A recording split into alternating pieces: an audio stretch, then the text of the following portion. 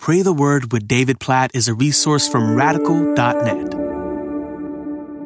John chapter 17, verses 20 through 23. I do not ask for these only, but also for those who will believe in me through their word, that they may all be one, just as you, Father, are in me, and I in you, that they also may be in us, so that the world may believe that you have sent me. The glory that you have given me, I have given to them, that they may be one even as we are one. I in them, and you in me, that they may become perfectly one, so that the world may know that you sent me and loved them, even as you loved me. Did you hear this prayer of Jesus for the church, for all those who would believe in him, that we would be one, just as the Father is in the Son, and the Son is in the Father? This Trinitarian unity is the kind of unity Jesus prays for us as the church, that we might be together in the Son and the Father, so that, hear the purpose clause in verse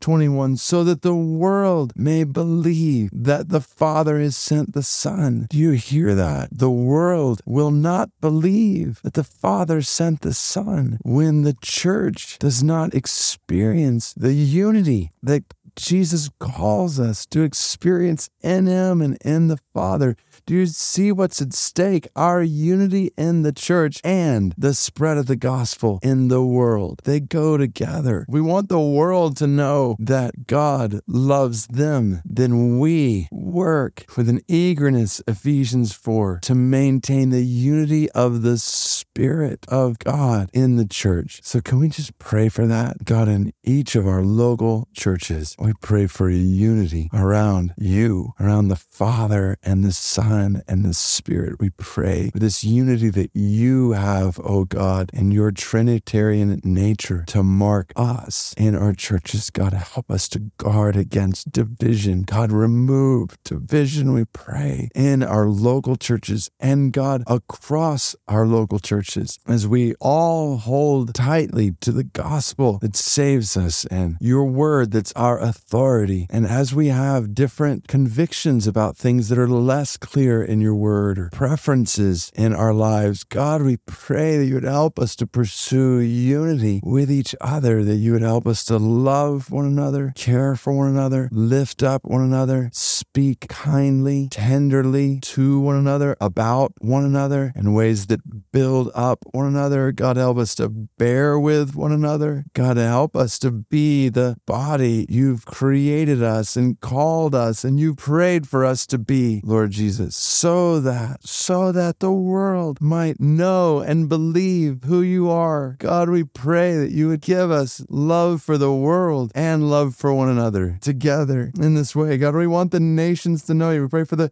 Kyrgyz people, so many of them, Muslim people groups spread throughout different countries, millions of them who need to know your love, God. We pray for a unity in the church on mission for the Kyrgyz people of the world. God, help us, we pray, each of us individually to play our part in cultivating and maintaining this unity that you prayed for, Jesus. And we pray that it would be reality in ever increasing measure in and through our lives as your church. According to Jesus' words that he prayed, we pray. Amen.